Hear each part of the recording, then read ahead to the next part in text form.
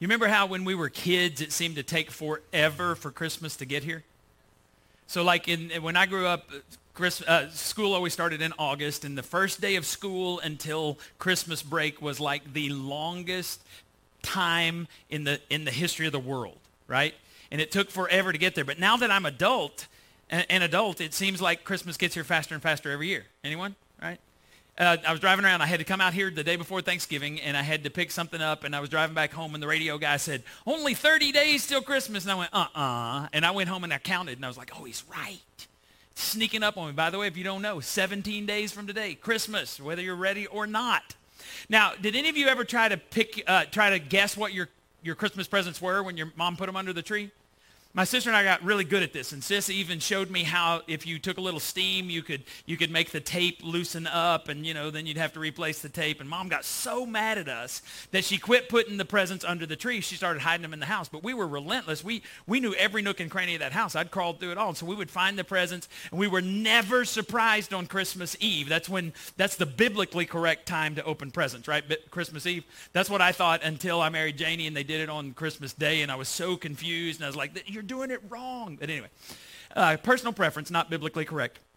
And so what Mom did was Mom started putting a code on the Christmas gift. She wouldn't put names on it. She would wrap them. She would hide them somewhere. We would find them, but we didn't know what the code was. There's like a little dot or something, and we had no clue what it was. And so on Christmas Eve, we'd go to open presents, and Mom would just smirk. She was so pleased with herself because we'd have no clue. She finally surprised us, and that worked great until Mom forgot the code. And I'm not making this up. There was one Christmas Eve where we just started opening random presents, and when we got done, Mom was like, oh, that's Sis's present. I'm like, curlers, yeah.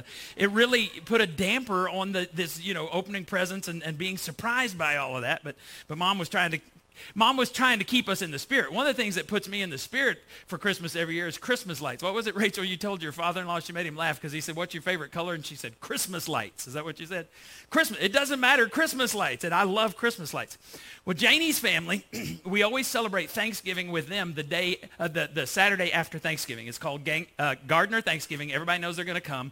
We play all kinds of games. So my immediate family was there, so Waylon was there with us, and we played with Waylon all day. It was raining outside some, if y'all remember that Saturday right after Thanksgiving a week ago yesterday.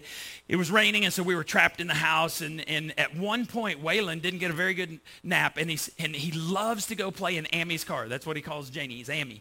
And so he said, I want to play in Ammy's car, and the more we ignored that, the more, I want to play in Ammy's car. And I'm telling you, we can spend an hour in Ammy's car. Every button, we have to do the windshield wipers and the lights and the high beams, and there's the little mirrors you fold down, the visor, and there's a mirror, and it lights up, and it's just awesome. We can kill an hour in Amy's car. And so he's like, I want to play in Amy's car. And I said, buddy, we can't.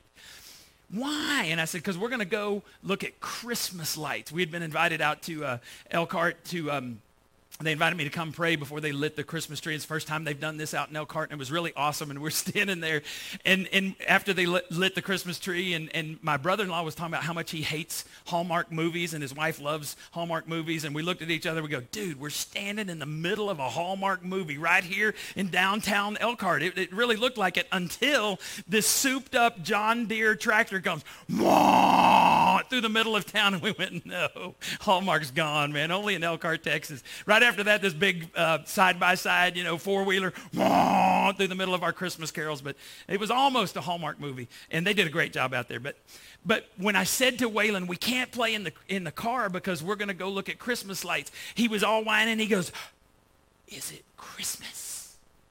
He was so excited. He's 3. He doesn't even really know what Christmas is, but he is anticipating Christmas, right?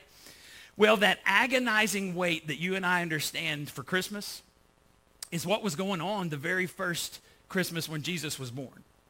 Only the wait was more agonizing than it is for me and you, or when we were kids, our kids and grandkids, because your Christmas comes once every 365 days. For the Jews of that time, it had never come. They'd been looking for the Messiah for thousands and thousands of years, year after year, generation after generation. There was no Messiah.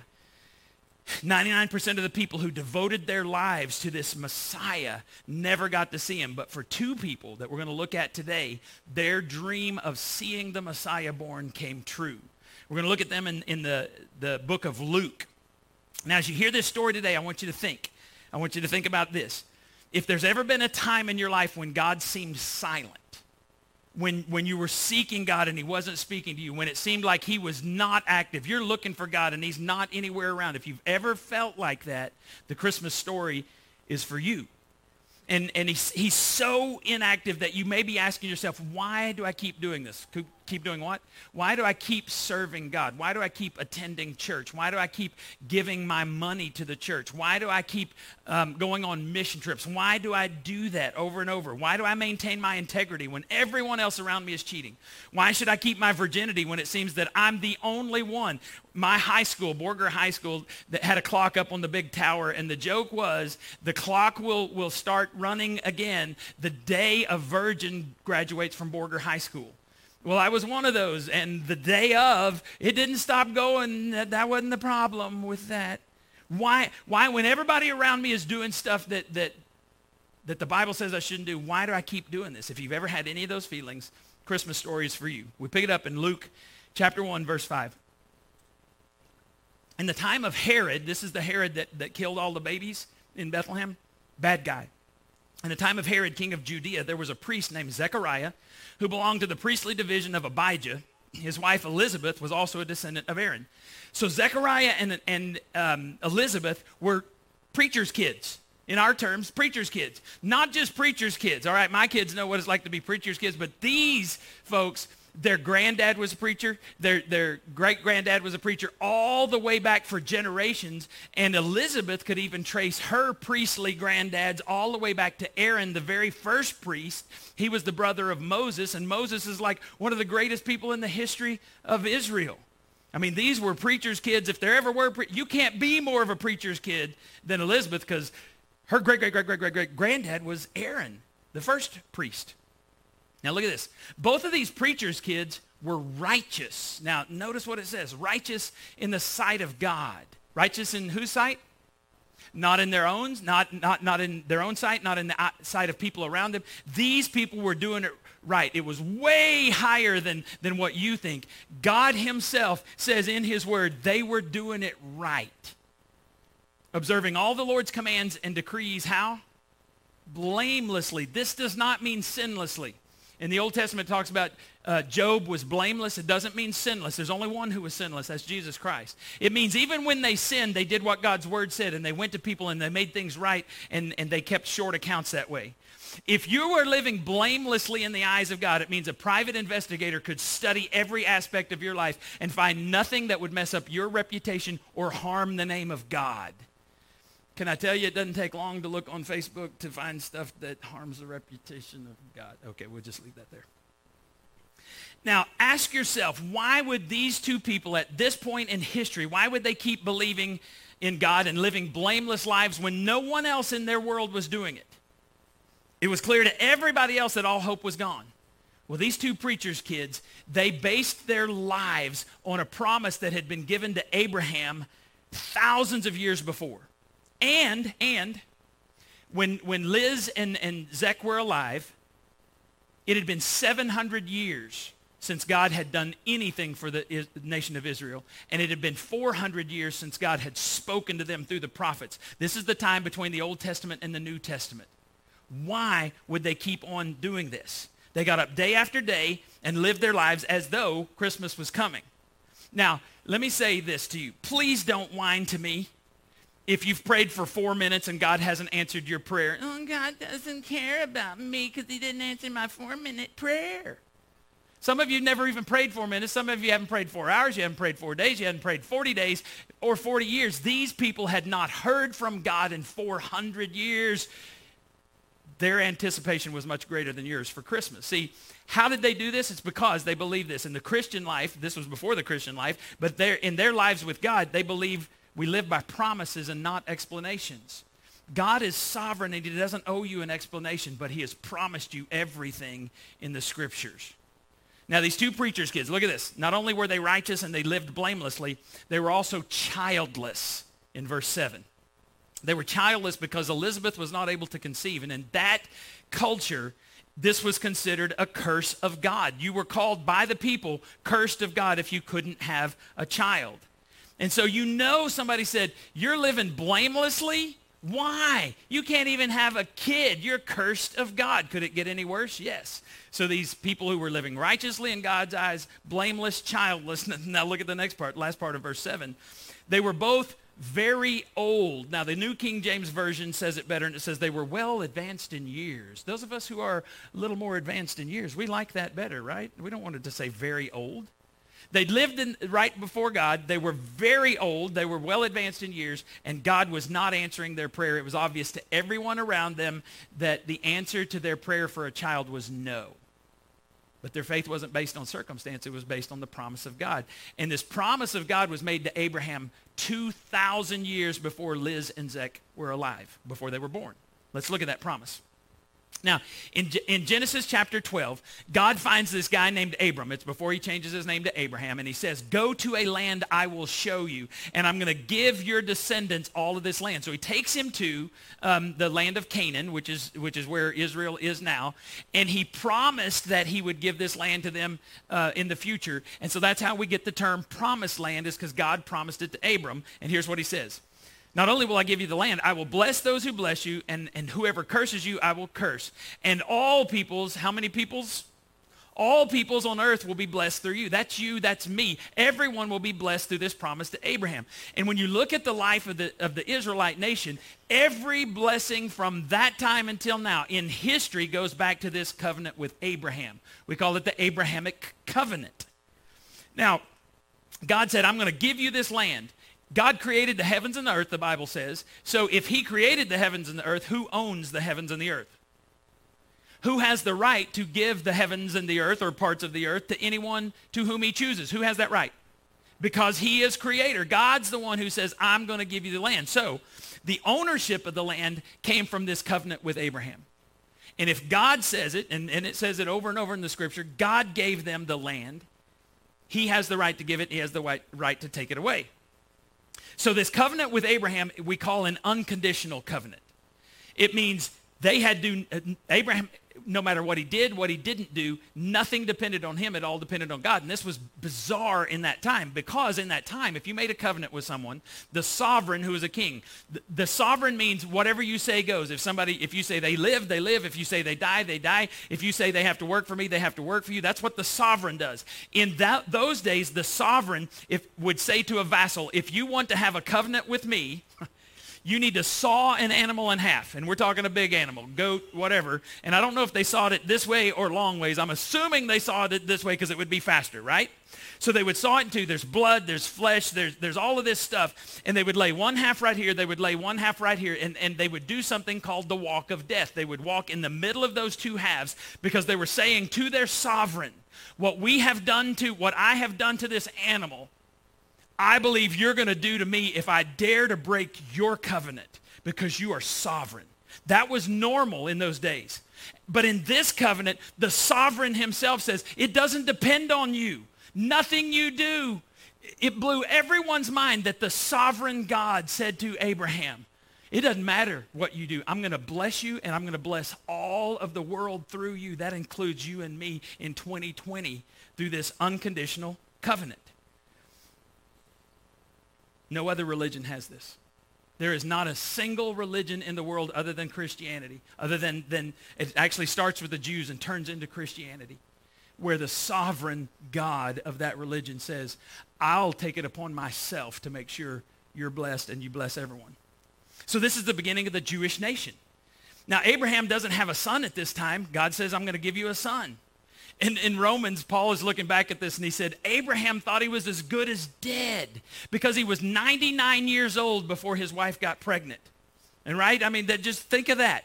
He's thinking he's dead, and the Bible says he thinks his wife's womb is dead. And at 99, God gives him a son, and his son was named Isaac. Isaac grows up. Isaac has two sons, and he has Jacob and Esau, and God says, I'm going to use Jacob.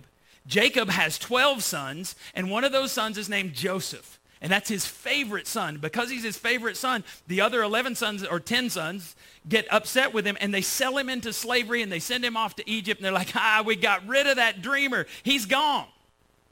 But God was in charge. In the Old Testament, in the book of Genesis, there's more chapters about Joseph than any other character because God was with him. It says over and over, God was with him. So he's doing his thing down in Egypt, and he actually becomes the prime minister, the second in charge in Egypt. But his brothers don't know that. What happens in the promised land at that time is there's a famine, and there is no food. And so the brothers actually have to go to Egypt. It's the only place there's food. And because God's in charge, who did the brothers have to buy food from when they got to Egypt? Joseph. This was about 36 years later. God's always in charge, and God always keeps his promises. And they have to go buy this from Joe. Well, eventually they move everybody down there. There's 70 of them in this family. They move all to Egypt. Joseph dies. The Pharaoh who loved Joseph and put him in charge, he dies. And everybody forgets about this promise to Abraham. And the Jews become slaves. The Egyptians believed that the Jews were below them because they took care of animals. And they thought anybody who took care of animals was lower class. Not only that, part of their religion was that the Egyptians would shave their bodies, and so they were clean shaven. The Hebrews weren't. The Hebrews had facial hair. The Hebrews had lots of hair on their arms and their legs, and the Egyptians thought they were ridiculous. And they said, let's make these ridiculous people our slaves. And so for 400 years, they're slaves. And the Bible says that God was with them, and their population exploded. And eventually, Moses comes on the scene. Y'all have heard about Moses, right? Moses comes on the scene, and he leads them out of Egypt. We call it the Exodus. And they go to Mount Sinai, and they receive a new covenant. Remember, the first covenant with Abraham was unconditional. This covenant, though, with Moses is conditional. God says, you obey me, and I'll bless you. You disobey me, I'll curse you. Now, let me explain this way. When God says he loves you, his love for you is unconditional. But you need to understand the enjoyment of that love is very conditional. God says, I love you, but you don't get to live any way you want to. You have to follow my conditions if you want to be blessed by me. So the history of the Jews is this record of God making covenants and the Jews breaking the covenants. God said to them at Mount Sinai, this new covenant, he says, if you'll obey me, I'll bless you. And you'll be my chosen people out of all the world. And they stand up as one. They said, we will do everything that God has said. We will obey you fully. And then Moses goes back up on Mount Sinai to get the 10 commandments. While he's gone, they said, we don't know where Moses is gone. We don't know about this God. Let's make a golden cow and say, this is who led us out of Egypt, and let's follow this golden cow back to Egypt. And God got ticked. Now, let me tell you, it's a very big thing to be in covenant with God, because God is obligated to bless you if you obey. He's obligated to discipline you if you disobey. He will keep his end of a covenant whether you do or not. So, ownership of the land came from the Abrahamic covenant, but possession of the land and blessing in the land depend on this new covenant with Moses at Mount Sinai. You with me?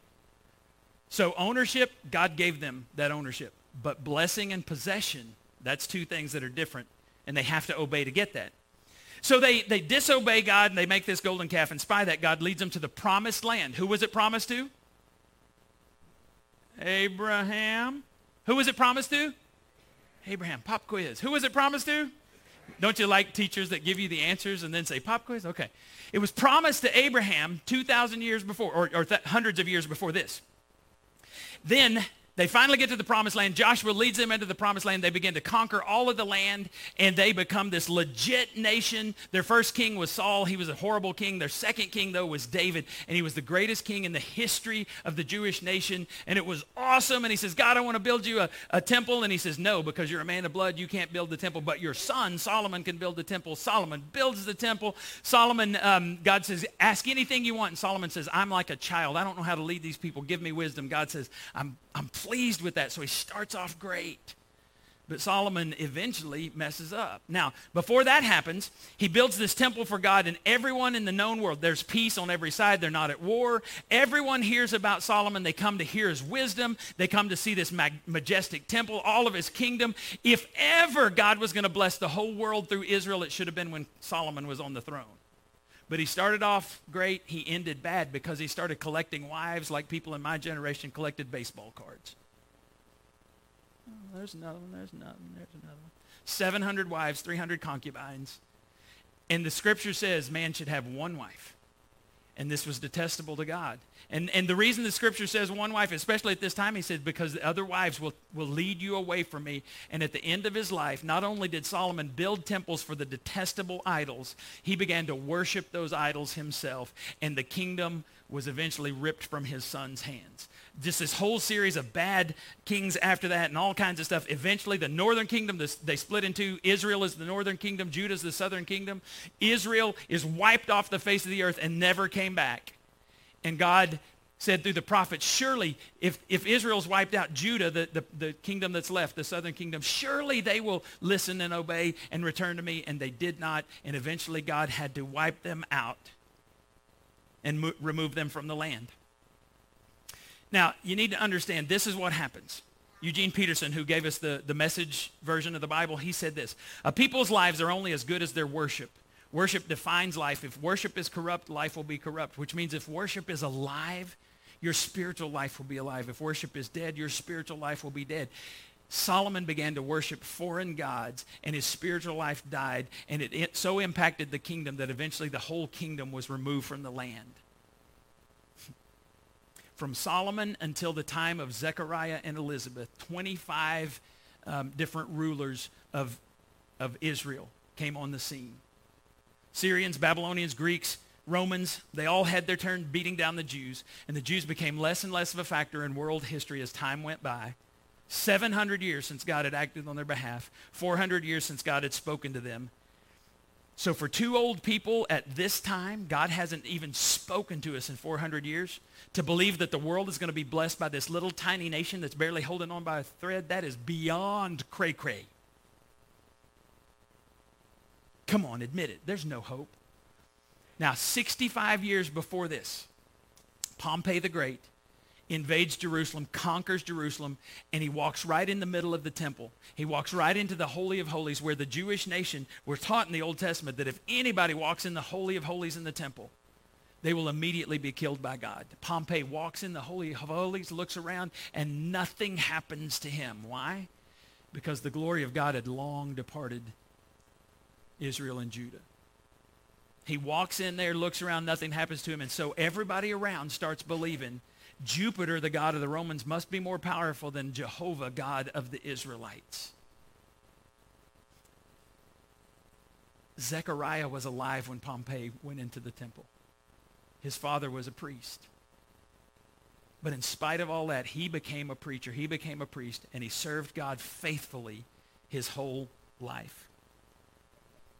Most Jews at that time turned their back on God, but not Elizabeth, not Zechariah. I read this stanza of a poem that applies to Elizabeth and Zechariah. It says, we need the faith to go a path untrod, the power to be alone and vote with God.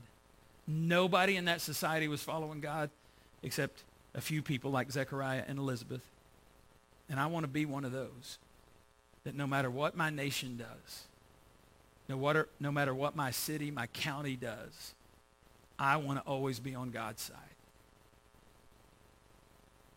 The whole reason Luke began this story with this story is because God's about to do something new. There's all kinds of covenants in the Old Testament. The New Testament, it means new covenant. God's about to do something new in the New Testament. And Paul says this about the Old Testament. He says in Romans 15:4, for everything that was written in the past was written to teach us, so that through the endurance taught in the Scriptures and the encouragement they provide, we might have, what's that last word? Have you ever doubted that God was at work in your life? Anyone? You ever doubted that people love you, that God loves you, that he has a purpose for your life? So the Christmas story gives an emphatic yes, God does care. Can God do anything about your situation? The Christmas story is an emphatic yes, that God is already doing something. Jesus said, my Father is always at work. God is always working. Not only can he do something, not only is he doing something, the Bible says he always tells somebody what he's about to do. One of my favorite verses right now is Psalm 25:14. It says, the Lord confides in those who fear him. He makes his what? Covenant known to them. God is about to make his new covenant known to a faithful, blameless man named Zechariah and his wife Elizabeth. Now, Luke 1, verse 8. Once when Zechariah's division was on duty and he was serving as priest before God, he was chosen by lot, according to the custom of the priesthood, to go into the temple of the Lord and burn incense. So there are 24 teams of priests that take care of the temple of God. And you would serve at different times during the year. When you weren't serving, you would go home.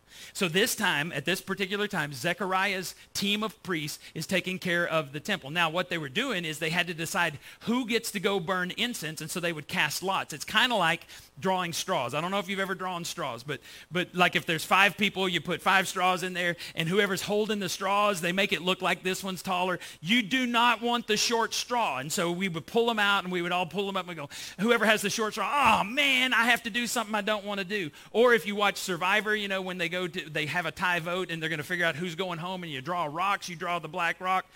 This was completely opposite. In this case, you wanted to be chosen. It was one of the greatest privileges of your life, and it might come one time in a priest's lifetime, and Zechariah is chosen to go offer incense before God. And incense represents the prayers before God. He's right outside the Holy of Holies, the most holiest place, the holiest place in Israel.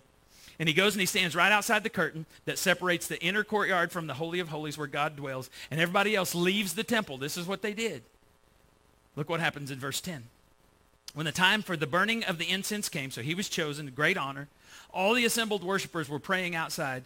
Then an angel of the Lord appeared to him standing at the right side of the altar of incense. I'm sorry, I'm laughing because when Zechariah saw him, he was startled and was gripped with fear, overwhelmed with fear. Why? Because nobody else was supposed to be in there. And when you see an angel, every time someone in the Bible saw an angel, they were gripped with fear, overwhelmed with fear. And so the angel gives the standard response in the scripture. Every time someone is afraid of an angel, here's what the angel says. But the angel said to him, do not be afraid, Zechariah. Standard response of an angel. People all the time tell me that they've seen angels. I hear people say I've seen angels. If you weren't scared to death on your face or running for the hills, you didn't see an angel. I don't know what you saw, but it wasn't an angel. Because they are so otherworldly that the Bible says when people see these creatures from the other world, they think they're seeing God, and many of them have bowed down before them, and the angel will say, don't worship me, I'm a created being, worship God alone. They're so big, so strong, so scary that you will be gripped with fear. You see, God is so powerful that even when he dials it down to a 1, he is still scary. Now, the angel appears while Zechariah is worshiping. He's offering incense, which is the prayers of the people. And he's scared to death, and he's a good guy. Imagine if it's you. He's good according to the scriptures. If an angel appears to you, you're just going to start confessing stuff. I cheated on that test because you're going to be so scared to death. The Bible says he was right before God.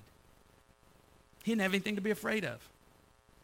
Verse 13, do not be afraid, Zechariah. Your prayer has been heard. Your wife Elizabeth will bear you a son, and you're to call him John. And this is the most famous John in the history of the world. We call him John the Baptist. God is a God who keeps promises. He's a faithful God. Look what the angel says about this John. He will be a joy and a delight to you, and many will rejoice because of his birth, for he will be great in the sight of the Lord. He is never to take wine or other fermented drink, and he will be filled with the Holy Spirit before he is even born. This was something new, because in the Old Testament, the Holy Spirit would come upon you temporarily to accomplish whatever God wanted you to do. But this guy is going to be filled with the Holy Spirit before he's even born, chosen by God, conceived by God. And through his parents. He will bring back many of the people of Israel to the Lord their God. Why would he have to bring them back? Because you couldn't tell. Remember last week we said that a godly person, lowercase g, is one who reflects the glory of the living God.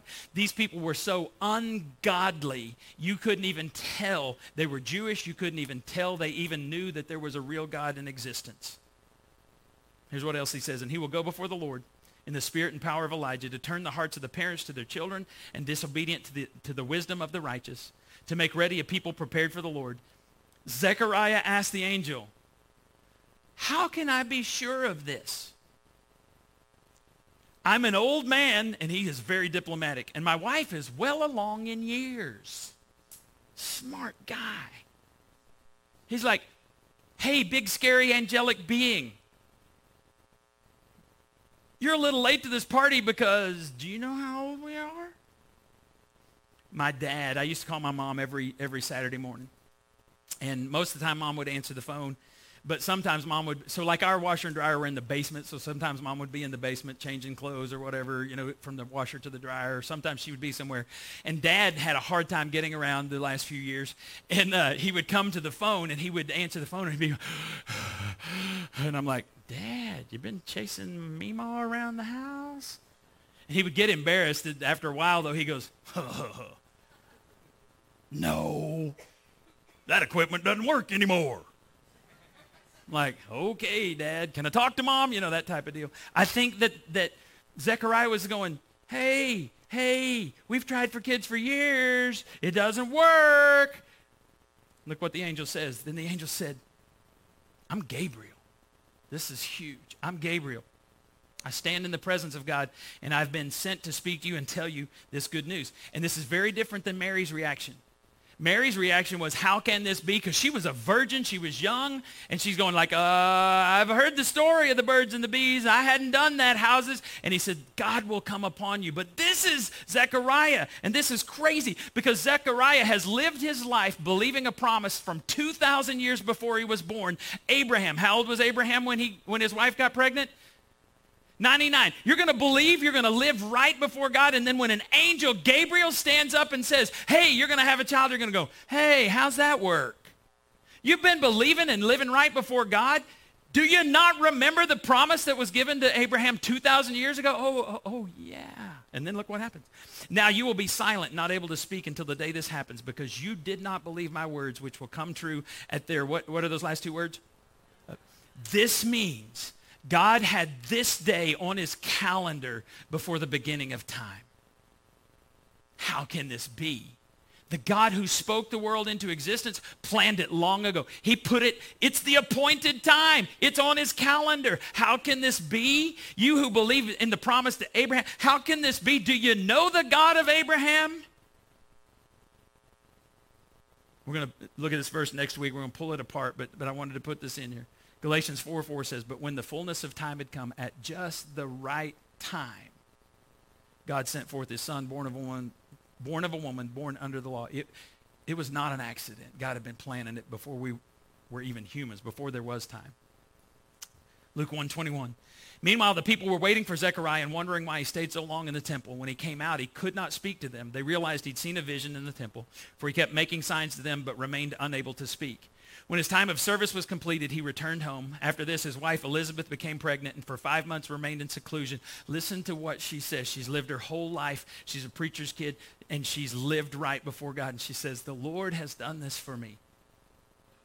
In these days, he's shown favor, and he's taken away my disgrace among the people, because God is a God who keeps his promises. And it's an incredible story of God's faithfulness to people who were faithful to him. And it's just the warm-up act. This story of Zechariah and Elizabeth and John the Baptist, it's the warm-up band before the band you paid to get the tickets to see. For thousands of years, there were a few Jews who lived as if God is a God who keeps his promises. Here's the main act. In the 6th month of Elizabeth's pregnancy, God sent the angel Gabriel, the same angel, to Nazareth, a town in Galilee, to a virgin pledged to be married to a man named Joseph, a descendant of David. The virgin's name was Mary. God always keeps his promise. It does not matter what's happening in the world. It doesn't matter how insignificant you think you are. God is significant. And if God gives you a promise, he will keep that promise. So if you've ever wondered, is Jesus for real? Is it worth it? If you've ever struggled with, do I stay in this marriage? Do I leave? Do I keep my integrity? Do I cheat on a test? Should I keep my virginity? Nobody else is. If you've ever struggled with discouragement, the Christmas story is for you. When I was in college, I roomed with a guy named Doug, and they called us Doug Squared because we were always together. And one night we'd gone to bed. It was a Saturday night, and we had twin beds back in our room. It was a one-bedroom apartment, and we hear this noise at the front door, and it's his girlfriend and her friend who's married, and they're drunk as skunks. And they're like, and he had the chain on, and so she's going, "Hey, Doug, let us in." And I'm like, "Dude, that's for you. That ain't for me." I rolled over. I'm going to go back to sleep. Didn't know, so he goes and lets her in, and she's wanting to hang out, and she brought her married friend with her. And her married friend was very curvaceous. I didn't think anything of it. I'm in bed. I got to go to church. I'm a minister. I'm a part-time youth minister and music minister at my church. And so this girl, I hear the door, our bedroom door open up. She comes and crawls in bed with me and puts her arm around me. And I didn't know what to do. I jumped up on my bed, ran to the bathroom, locked the door, got in the shower, pulled the curtain. And she's beating on the door. "Wash me." She's drunk as a skunk. "Washburn, let me in." And I'm like, "Dear God, what do I do?" I'm like, "I ain't opening that door." So she goes out to my roommate. She goes, "Washburn's afraid of me." And he goes, "Of course he's afraid of you. You're a married woman. You crawled in bed with him." And at the time, I didn't have a clue what was going on. But I look back now and I see that the enemy of God was wanting to take me down. I was a youth minister, and I had teenagers who were looking up to me. And the enemy wanted to take me down so that I couldn't be what God wanted me to be. When I graduated from college, I moved to Bedford, Texas. I lived about a mile from one of my brothers. He had 3 little kids, and I was so alone. I broke up with my girlfriend because I knew I wasn't supposed to marry her, and I would go home because the kids were little, and they would go to bed early, and so if they were in bed, I would go home, and I'd be so alone in my apartment. I lived in an apartment complex filled with single people who do single things. In the apartment complex themselves, they would send out a little flyer almost every weekend. There'd be a keg party at the pool every weekend. And they're like, "Come, meet your neighbors." And by this time, I was serving in ministry again. And I remember sitting in my apartment going, "God, this sucks. I'm so alone." My brother kept wanting me to go to the bigger church down the road because the church we were in, there were like no marriageable people my age. He's like, "Go down there." And if you've ever been to a Baptist singles, it's kind of like a meat market. And he's like, "Go down there and find you a wife." And I'm like, no. God's called me here. And I remember being so alone that it hurt. And I said, "God, is it worth it to follow you?" Long story short, several months later, in Huntsville, Texas, I didn't know this was going on. Janie's walking across the campus, and she's saying, "God, I'm sick of the way the world does dating and marriage, and I'm sick of it. If you want me to be single, I'll be single. If you want to bring a man into my life, you're going to have to bring that man into my life." I'm in Austin, Texas, the same day. I'm saying, "God, I'm sick of this dating life the way the world says you got to do it. If you want me to be married, you're going to have to show me." 28 years later, is it worth it to follow God? I'd do it again in a heartbeat. I tell her every year on our anniversary. I tell her every year on Valentine's Day, I'd do it again. I'd choose you again. Don't you believe the lie that God doesn't keep his promises. He always keeps his promises. Let's pray together. Father, this Christmas, remind us that there is an enemy who lies. You call him the father of lies, and he's telling people that they're insignificant. He's telling people that their lives don't matter, that they're unlovable, that they're unusable, and all of that is lies from the pit of hell. Remind us that when you stepped out of heaven and you gave yourself that name, God with us, Emmanuel,